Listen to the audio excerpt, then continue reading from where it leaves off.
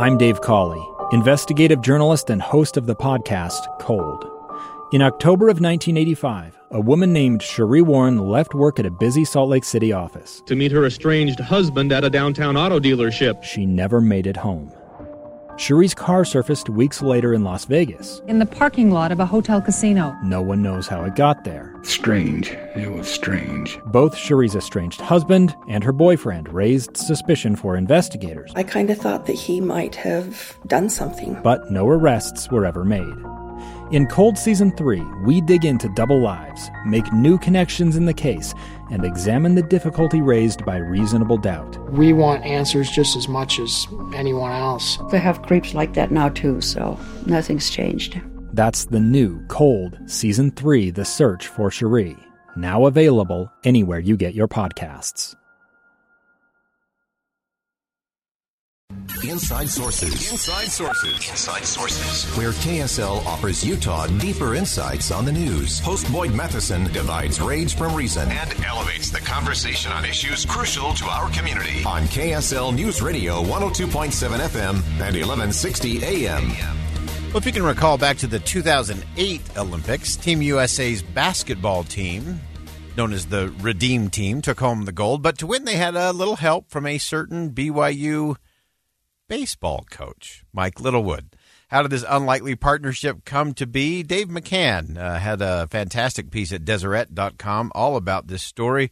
And, of course, you all know Dave McCann. He's a contributor at the Deseret News. He's also the studio host for After Further Review. He's co-host of Countdown to Kickoff and the post-game show. And, of course, he is the play-by-play announcer for BYU TV. We're just going to call you Slash, Dave. That's a lot of things. There's so many things. You should be exhausted. But anytime I have a chance to visit with the voice of reason in the state, it is a thrill for me. So that's what I'm going to call you, the voice of reason. Well, let's begin the discussion then. You are our inside source on this. And just give us a little bit of the backstory. How is it that BYU baseball coach Mike Littlewood had an intersection and an impact on the Redeem Team, the 2008 USA basketball team?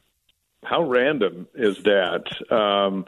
It happened through a series of events in his life that he didn't see coming, and it's a great example to all of us that we think we're in one thing and it's always going to be this way, and then come to find out it was just a little stopover in this giant thing of your development, and then when you look back, you scratch your head and connect the dots, and it makes perfect sense in hindsight. And his story is he got into basketball officiating as a teenager in Taylorsville, and then just kind of kept doing that to earn money on the side. And when he was down at Dixie as a baseball coach there, he started working college games as a Division I basketball referee. And through the course of games, situations, and sequences, he ends up at Valley High School in 2008 with Kobe and LeBron and everybody as they try to redeem American basketball from the 2004 Olympics. One of the greatest stories that you see in the article that just stuck out to me is he's refereeing a game in Wyoming. I've called a lot of games in Wyoming, and the Cowboy fans are, when their team is good, they are completely unruly. This year they are pretty good. March 1st, 2003, they're playing San Diego State.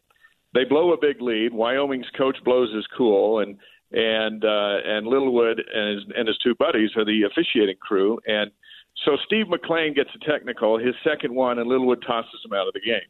He goes over to the scorer's table. Things are getting a little hostile. It's like there's like less than a minute to play.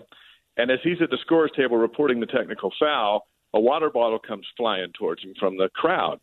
So then he has the public address announcer announce to everybody, hey, if anything else gets thrown down on the crowd will get a technical foul. And as you can imagine, that seemed to not go over very well. So here comes a can of tobacco down onto the floor and just explodes on the floor, and Littlewood tees up the crowd.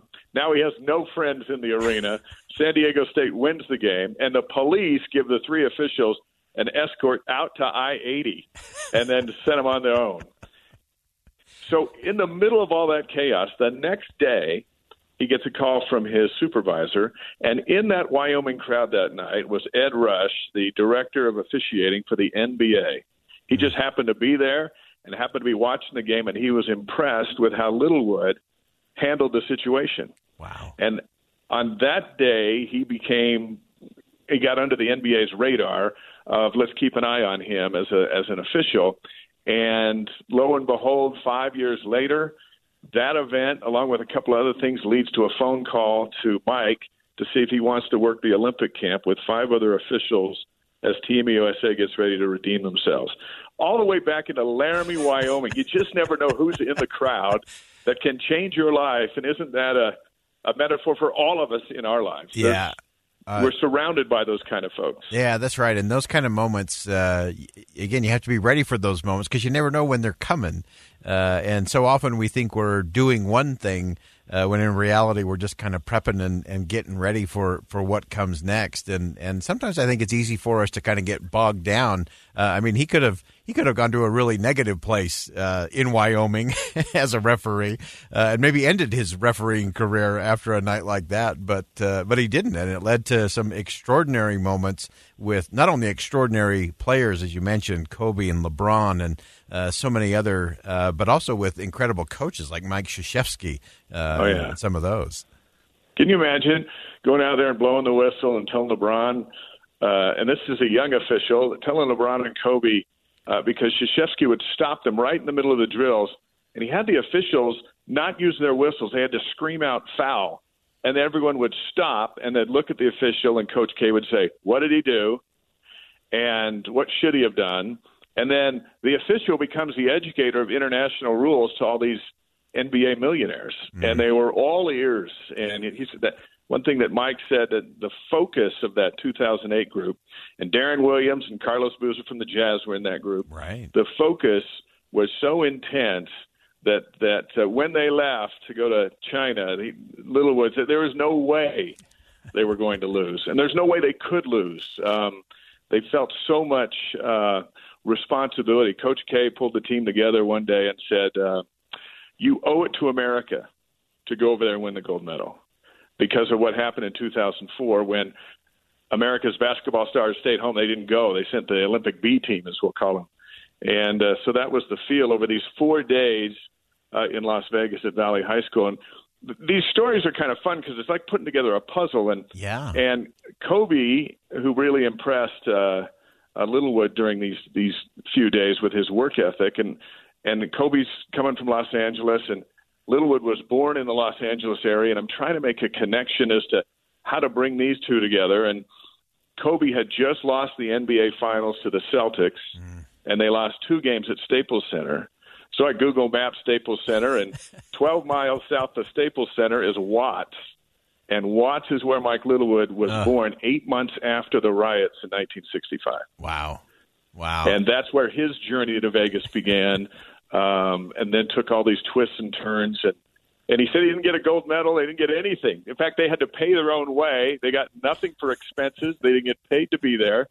They didn't get invited to the medal ceremony. Mike joked that he didn't even get a gold medal. The ones that had chocolate in them. Yeah. But what a memory for him.